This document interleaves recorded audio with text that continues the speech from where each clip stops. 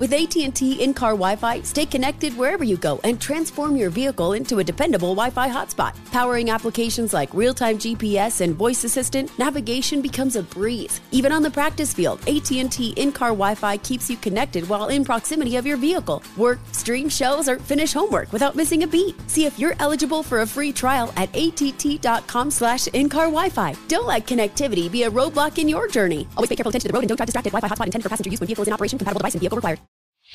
Whether it's your first time betting or you've been gambling for years, have a plan and know the game. Be aware of the rules and odds before you gamble. Set a budget and never gamble with money you can't afford to lose. Take a break and consider teaming up with trusted friends to help you stick to your budget. Remember, if you or a loved one has a gambling problem, call 1-800-GAMBLER 24/7 or go to helpmygamblingproblem.org for free confidential services.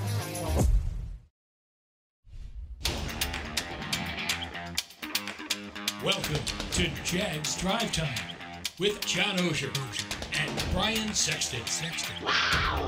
Jags Drive Time starts right now.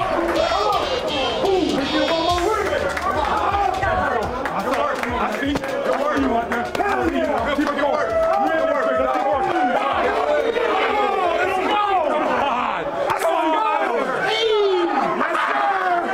Turnovers, who needs them? So it's the Jags. Westside finna go bonkers, man. Bonkers, man. Hope. Nice job. We gotta keep fighting. Keep battling. Believe it. Believe it.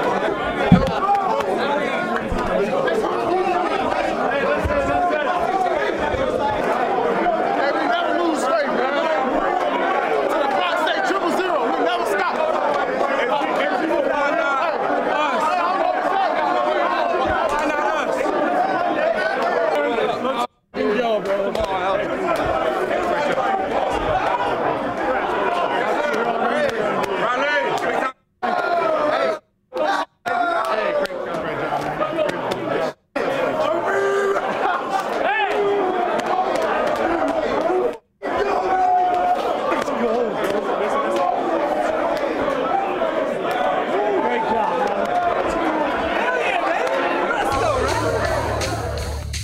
Good morning and welcome to Jags Drive Time on the Monday after the most improbable of wins. And what an energetic scene in the Jaguars locker room. Brian Sexton with John Oehser. You know, John, the only thing missing from that video, and we don't have it because we didn't get it, is what the locker room was like at halftime, right? Well, when the head not coach... that. 100%. So the swing of the pendulum, that would have been incredible to be able to compare and contrast. Instead, we're taking stories from players talking about how the coaching staff responded.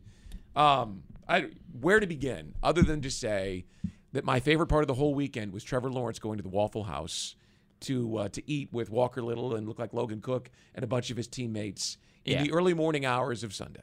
Well, and if that doesn't show you sort of what this team is, how they're a part of this city, et cetera, and it was fantastic. I don't know how much more there is to say except the images spoke for themselves on that. I do think – I don't know what the locker room was like, but I spoke to Evan Ingram probably 3 or 4 minutes into the open locker room period with the media. And I really didn't have a question. I just kind of looked at him. I've gotten to know him a little bit, and I just said, come on, right? And he said when he caught the touchdown pass at the end of the first half, he said, I told myself after that, I don't know what's going to happen, but I'm going to do everything I can to win this game, and I'm not going to quit. Whatever that wordage is, you know what I'm getting at. Yep. And he talked for a while, and it was interesting because it was one of those cases where you couldn't really quote a guy because he was just sort of talking about what he had just been through. And he said what he soon realized on the sidelines and then in the locker room, he said, John, everybody else, I felt that way too. Like he got that vibe. And it was real. I mean, sometimes after games, players are talking and you're not sure if they're really telling you something real. He said everybody thought the same thing. And then Foye brought them up during halftime, which they all talked about. Trevor talked about it, and that sort of galvanized it. He said even if we shouldn't have we believe we're going to win the game. That's nuts. Foye said he's got a screw loose to think that. He had one of the great lines of postgame on Saturday night when he said, I didn't like our odds, but I liked our chances. Yeah, and that's all that stuff we're talking about. There's no reason down 27-0 you should think you're going to win the game. Right. Especially in the emotion of the moment. Like when you go back and look at it, which I did yesterday, we all did, there were things that made you think in retrospect, okay, they'd only given up a couple of scoring drives, and 17 of the points were off of 35-yard drives because it was all point blank. So the defense never played poorly. So you thought, okay, well, looking back, you saw they had things to build on. Trevor said he'd only thrown really one bad pass. He was still seeing it. In retrospect, you see that those are the things they could build on to win that game. But in the height of that moment, for them to really think they were going to win speaks to the culture, speaks to what they've done, speaks to all these things we've seen. And I'm not a big Team of Destiny guy, Brian, but how could you not have a when little Riley right Patterson now? kicked that field goal, I thought to myself, even if he shanks it, it's going to go in somehow. Yeah. And I don't think he would tell you it was probably his best kick. It squeezed in. But there was no way that ball wasn't going through. I mean, those moments, it was almost like the ball was willed through the uprights. I'm not taking anything away from Riley's kick, but you know what I'm getting at. There was no way that was going to miss. I was standing right there on the field as it went through, and I felt the exact same thing as he lined up. Yeah. It was there, no doubt. Let's get into big things because you talk about it speaks to the culture and it speaks to the locker room. It also speaks to the coach and his strategy in the second half. Now, look, down 27-7, I'll be honest, I didn't know what sort of strategy you could possibly employ to get back into a game in which everything went wrong in the first half. It didn't look as if it was possible for the Jaguars to be able to stack things together and turn it around in only 30 minutes, but the head coach had a strategy. Strategy was just one play at a time, we knew the defense was starting the second half, so we felt like, defensively we had to get off the field at some point. We're trying to create, takeaways, turnovers, things of that nature.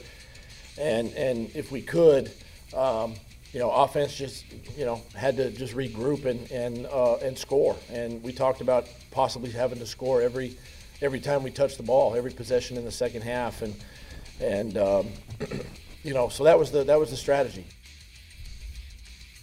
Big thing, too, his team, his town. Hey, look, we talked about the Waffle House.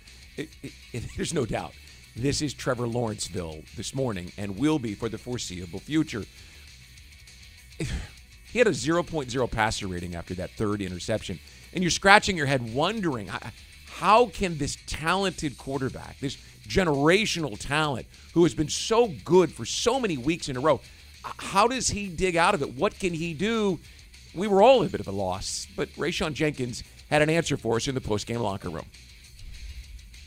Man, for someone, for him to go out there, he didn't have a good first half. I'm just call it what it is. But man, for him to come back and stand tall and really lead this team back, man, that's crazy.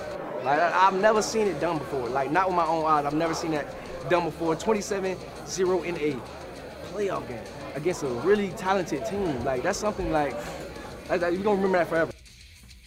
And big thing 3, and you all know this, you can't count this team out ever. Look, we've seen a resilient Jaguars team since November began. I mean, we've chronicled for you the big deficits they faced against the Raiders and the Ravens and the Cowboys, and they just never stop. This, though, is an extraordinary level of resiliency in one of the most pressure-packed environments you could possibly imagine. This football team, as John said, rallied around Foye Oluokun, who explained it at the podium. Kind of like how we were talking about earlier, we had a lot of close games this year. The Giants game, I think maybe came back in the Ravens game, the Raiders game. We did those earlier. Then that Detroit game happened, and we just knew the kind of energy and fight we needed to have for 4 quarters. And we knew if we just brought what we're supposed to bring to the table, anything is possible. So, yeah, that Dallas game was cool to see, but we had kind of learned our winning equation a little bit earlier than that. It's just our accountability on doing that. That's just kind of how we are as a team right now. We just keep fighting all the way through. No matter what's happening in the game, we're going to put ourselves in what we feel is the best chance to win. And so let's go back to big thing two. And you can get lost in it. And I don't know whether people look at possession by possession, but you realize the Jaguars fall down 27-0 after the ball goes off Chris Claybrook's head and you give him a chip shot field goal, right? From that point on, the Jaguars scored on every possession. Trevor, in the next 4 possessions, including that last one in the first half, threw a touchdown pass on 4 consecutive possessions and led them to the game-winning field goal.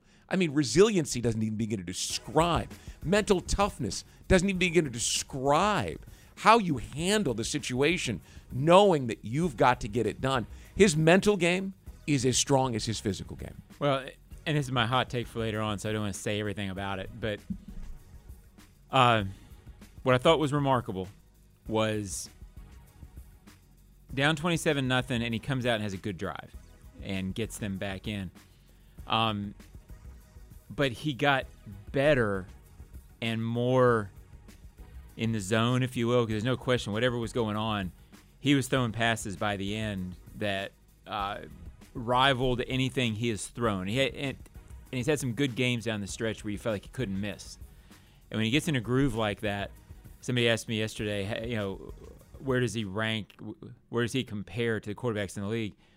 When he's in that groove, he's as good as anybody. 100%. Now, he doesn't always get to that groove, which is why he's not Mahomes, Burrow. There's an elite level that he's not there yet, but when he's there, you can't stop that. I tell you, in the second half, though, he was. Right, that's right. And here's why I say it. I watched Josh Allen. I watched Joe Burrow. Yeah. They didn't play better yesterday than he did. I mean, Allen had a couple of big turnovers, and Burrow in particular, who I've been telling people I think is the hottest quarterback in the league right now, the guy you don't want to face, that cold-blooded assassin who just – but he wasn't that good last night. He was good enough, but he didn't win that ball game for them. Trevor Lawrence won this one. I thought we saw the elite quarterback come out. Yeah, no question. And I thought what was impressive was as the game got bigger and closer and the pressure increased, because at 27-7 there was no pressure. None. It was, I would say, a gift, but there's a feeling in games. You knew if they executed on that drive, they were probably going to go down and score. Where it got tougher, he got better, and he made bigger throws, and he made bigger plays, and his poise rose. That was impressive, next-level generational stuff. Right before kickoff, I was standing on the deck there in the West Club, and the towels were twirling, and they had just done the national anthem. And I thought, my goodness, what incredible environment and how hard it's going to be for the Chargers. And do you know the thing that the Chargers did so well is they took that away in the first half. They had everybody standing there with a shocked expression on their face, wondering, okay. And then the minute that the second half began and they stopped the Chargers and forced them, forced them off the field, and got Trevor back out on the field, the towels were twirling again. Yeah, I sort of noticed. The crowd hung in there when there was no reason for them to. That was resilient and extraordinary in its own right. Yeah, I kept watching from the press box, and even when they were getting, just killed in the first half, the crowd was stunned, but they were still there. There weren't the swaths of empty seats. No. And they were waiting for the moment, and I think every player would tell you, the crowd, 12th man, all that cliche, whatever, but the crowd mattered the other night. They didn't leave. Yeah. They didn't leave. And Fred Taylor and I were watching from our spot in the West Club, and we're watching the Rams, and there's a couple of people that were leaving because it was cold and they were older, but the crowd stayed, and they were there in the postgame, and it was remarkable. Mm-hmm. I think years from now, when we look back at Jacksonville and how it became the Green Bay of the South, I think we'll look back at this game and say this is where it all, and of course Trevor walking into Waffle House, where it all came together. Yeah, these last couple, I also made a point in the Ozone one of the last couple of days. This doesn't, I don't say it doesn't matter, but it's not as noticeable as what you're talking about. My guess is in 15, 20 years, whoever's doing our jobs will get emails from fans saying, some fan in Omaha became a Jaguars fan this weekend. Yeah. Because you're playing on prime time. You're watching a quarterback. You're seeing the overcome adversity, and you're like, holy, this is unbelievable. So my guess is they gained some young fans who we won't hear from for 10 years. Yeah. And the teal is cool. and different, and it made this whole thing pop on TV. All right, we'll take a break. We've got some great highlights to run through when we come back to Jags Drive Time on a Monday morning, the Martin Luther King holiday. Hope you're enjoying some downtime today, and thanks for joining us.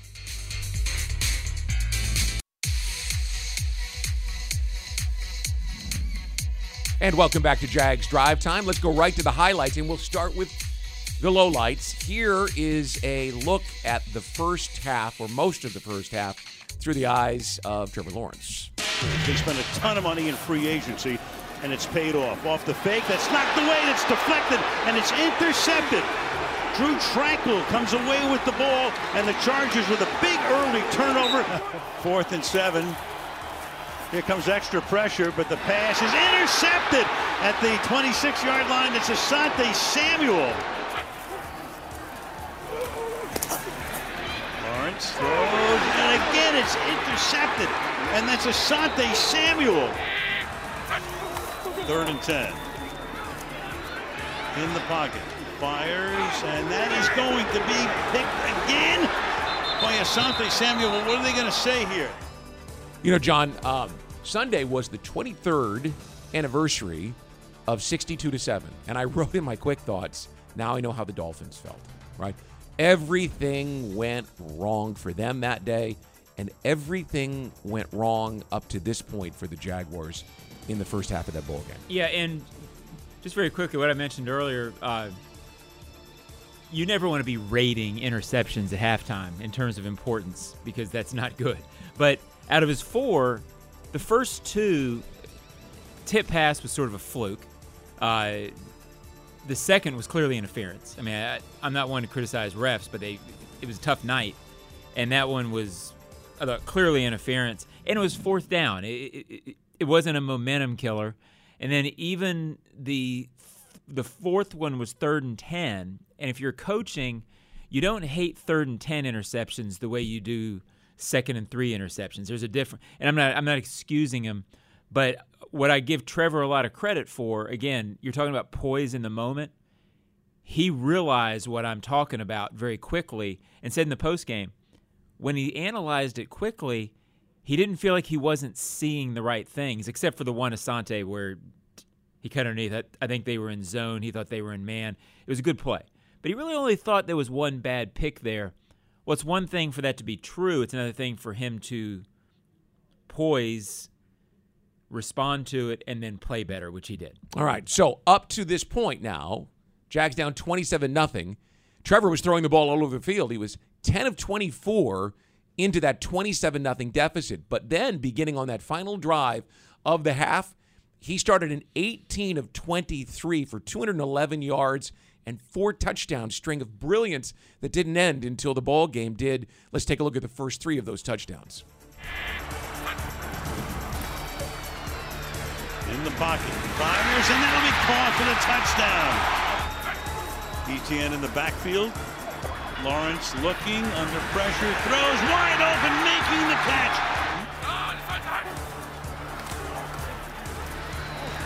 Lawrence protected well. Going deep, has a man open again. Zay Jones for the touchdown.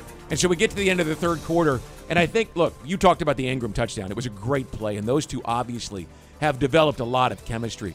But it's the Marvin Jones touchdown where Asante Samuel was on fire, and on this particular play, well, they got him because they knew what he does. Marvin Jones broke his ankles. Yeah, and he's a gambler, and he won in the first half and lost in the second.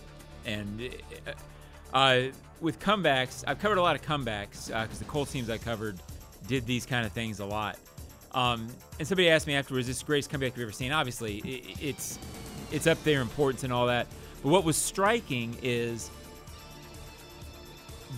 they stayed calm in the moment, and at no point did they need a miracle to make it happen, if you follow me. No. Because they kept scoring, and when you looked at the clock, once they got the Marvin Jones touchdown with 5 minutes to go in the game, in the third quarter, a lot of teams in these moments think they're running out of time more quickly than they are.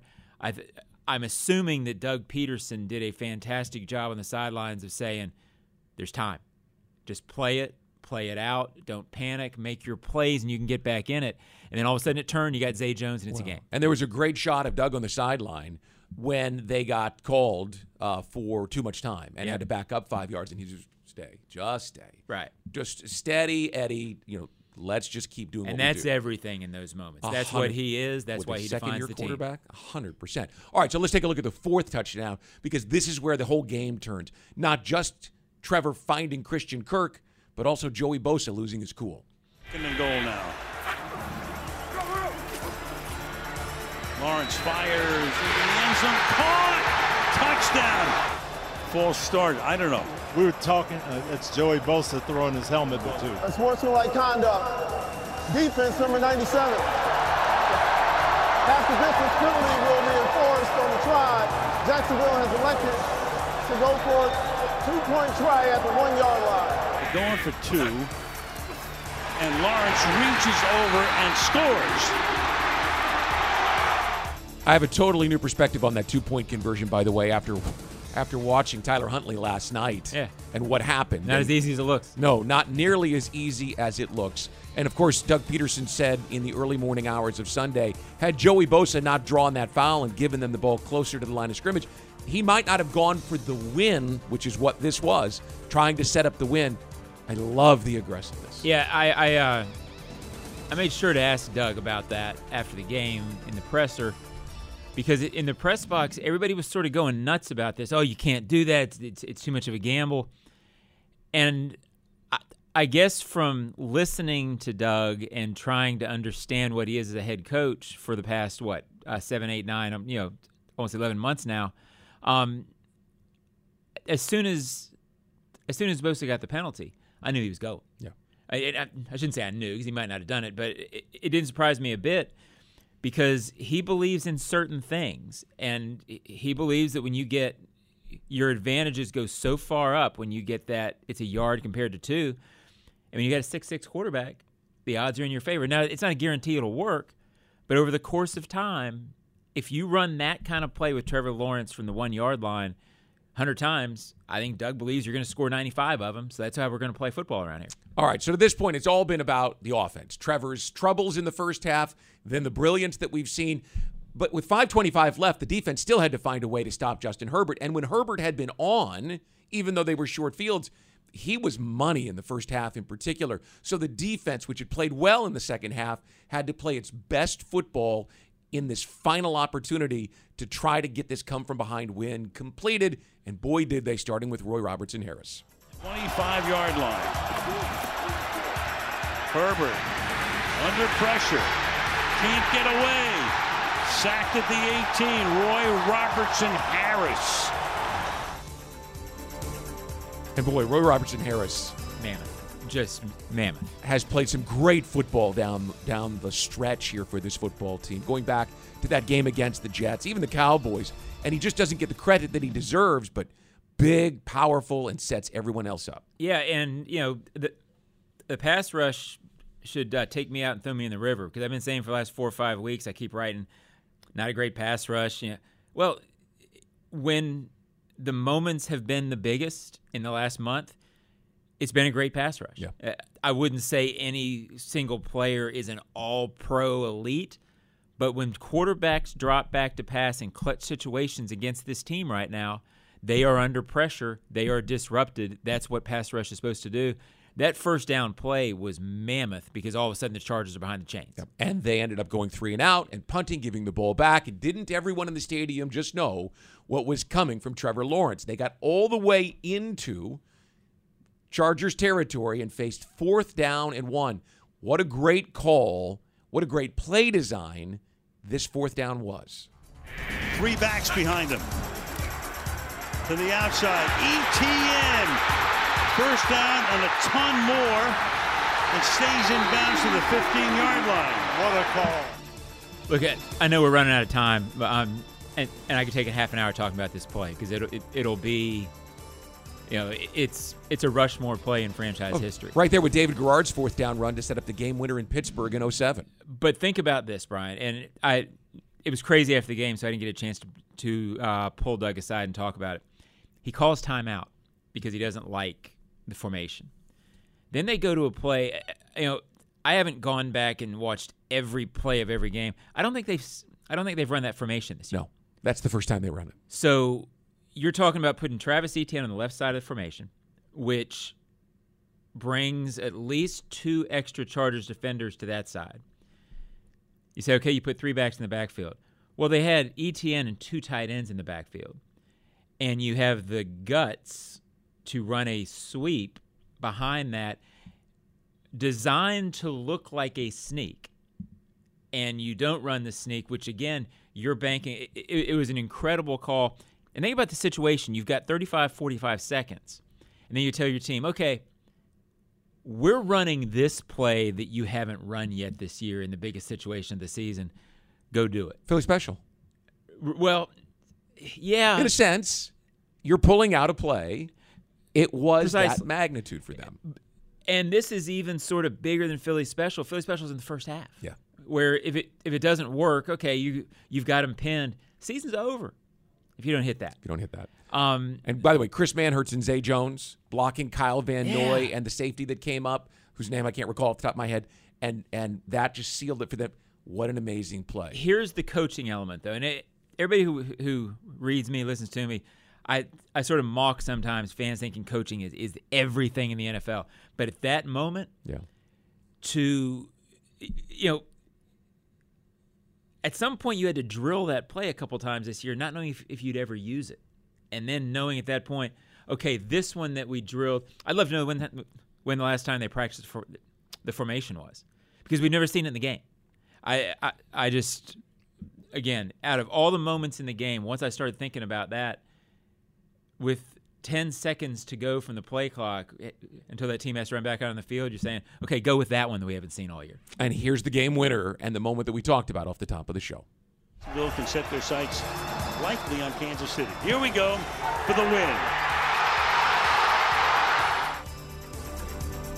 And you can see the ball starts sliding a little bit to the right. Yeah, but there was no way that crowd was going to let that thing not go through. No, and it did, and gave us one of the most incredible moments. I have said it is the second, right? The bigger win was in Denver after the 96 season because it got them to the AFC Championship game. But this one is clearly the biggest home win in franchise history and right there with the biggest of the big. We'll take a break, come back with Hot Takes on a Monday show.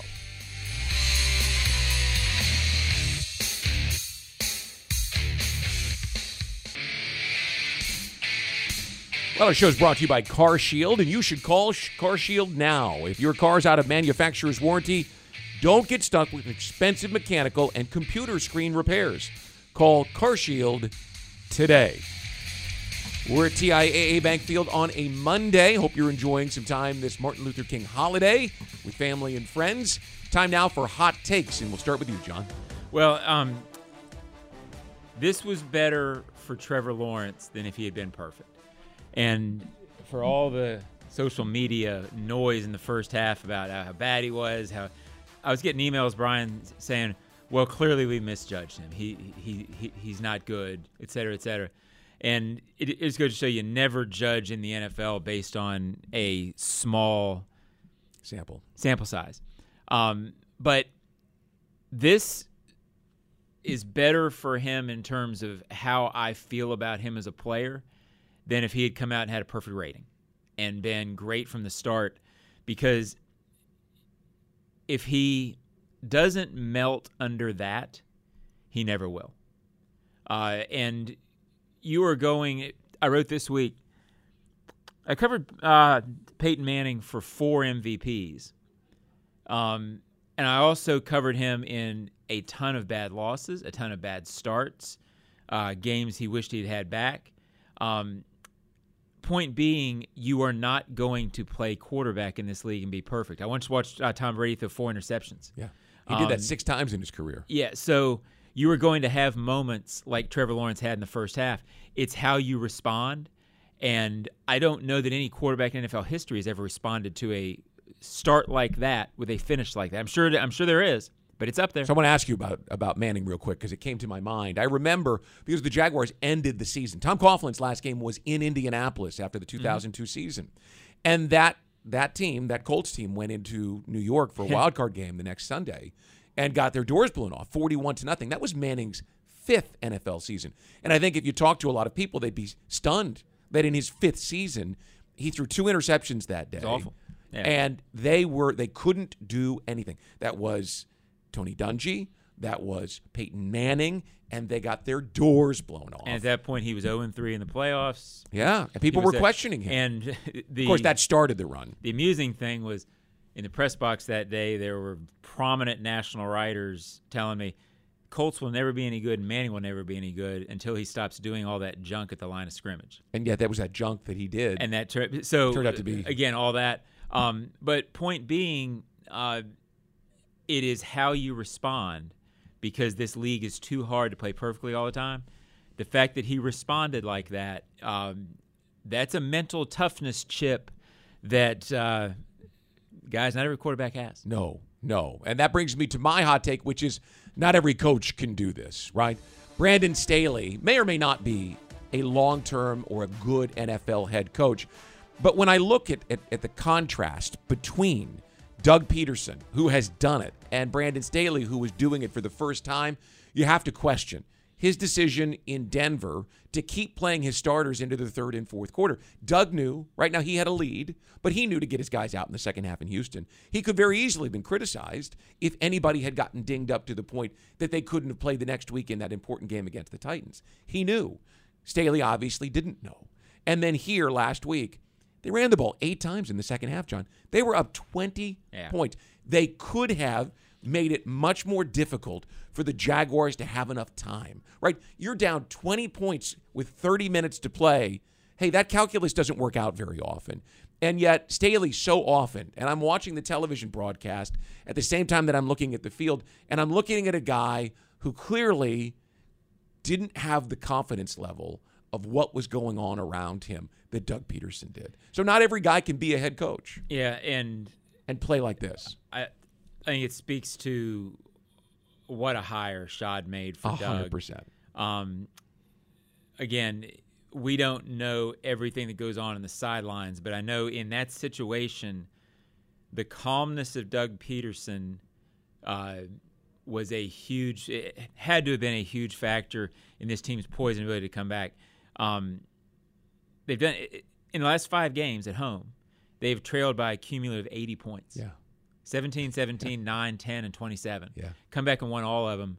You don't do that if your head coach is panicking on the sideline. No, and I bring this up, right, not to hit on Staley, because I like the guy. I enjoyed listening to him last week, and I think maybe he has some ability to be a head coach.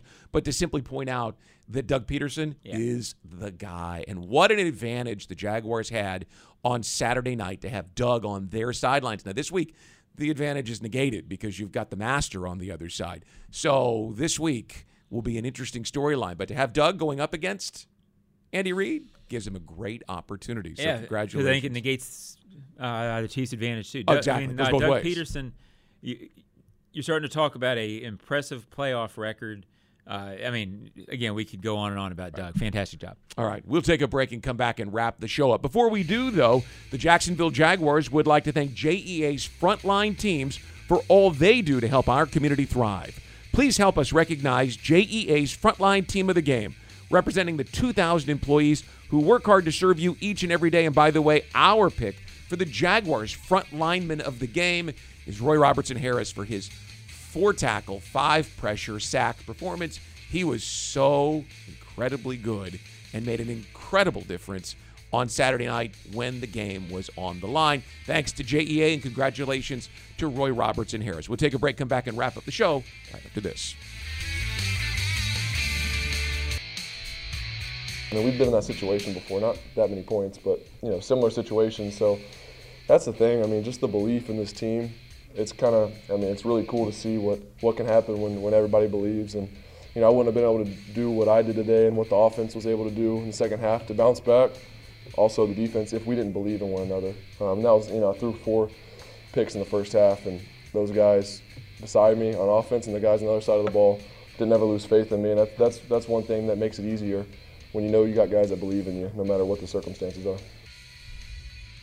Well, our program today is brought to you by Magellan, who moves the freight. Magellan Transport, voted coolest office space in Jacksonville. Apply online at www.magellanlogistics.com and help them move the freight. Remember, Brian, last year when the knock on Trevor Lawrence was, well, he's never had a fourth quarter comeback. Okay, well, check that box, Brian. You know, one thing that's going to be interesting is you are going to see this home crowd get used to the fact that they're never out of it, right? You will see people stay in the seats. You will see people come to the games expecting to win, which we haven't had around here in a long time. Yeah. It's not hyperbole to suggest that this was a moment, right? A moment where everything can turn. I saw someone on Sports Illustrated, I think Connor Orr wrote this morning, that Jacksonville took that step towards something different. Yeah. Completely different. Yeah, I don't know. In a national perspective. Right. Yeah, and 2 straight primetime games where you have had incredible finishes. I mean, it's remarkable to be a part of. The only comparison in franchise history is 96, and maybe it's time to stop comparing it because it's its own thing. But the last 5 home games have been remarkable. I've never seen 5 straight games like that, where you sort of started, if you think about it, the Raiders' victory seemed like sort of a one-off. Okay, well, they're still, 3 and whatever they were. To now, where you look back on the whole thing as a trend of this team's never out of it. The defining trait of this team is not necessarily defense, offense, even Trevor. It's this ability to overcome adversity and continue to believe in itself. It's amazing. They were 3-6 after the win over the Raiders, and they went to Kansas City the next week and were beaten 27-17, and since then are 7-1. I just want one more thing on 96 because we can keep going on it, and we probably will at some point.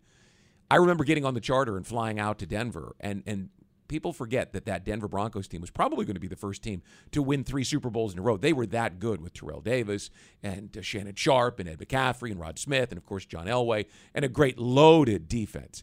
And the Jaguars went out there and fell down 12-0. But I remember on the charter thinking, how's this going to match up? How are they going to stop this? How are they going to stop that? And you have the same thoughts this week. How do you handle Mahomes? How do you handle Chris Jones? And we'll talk about that on Wednesday and Thursday. They fell down in the game, 12-0, and they won. And that's the biggest win in franchise history. So before you start thinking about what's possible or what's not possible, how they're going to do it, just know it's been done. So we'll see. Well, I think the big thing Doug will tell this team on Wednesday, some point this week, you lost out there 27-17 and lost the turnover battle 3-0. Yeah. There you go. Lots to talk about. John Oehser, appreciate you. That'll do it for Jags Drive Time on Monday. We're back on Wednesday. Jaguars, Chiefs, 4:30 on NBC on Saturday afternoon. And we'll see you on Wednesday, everybody.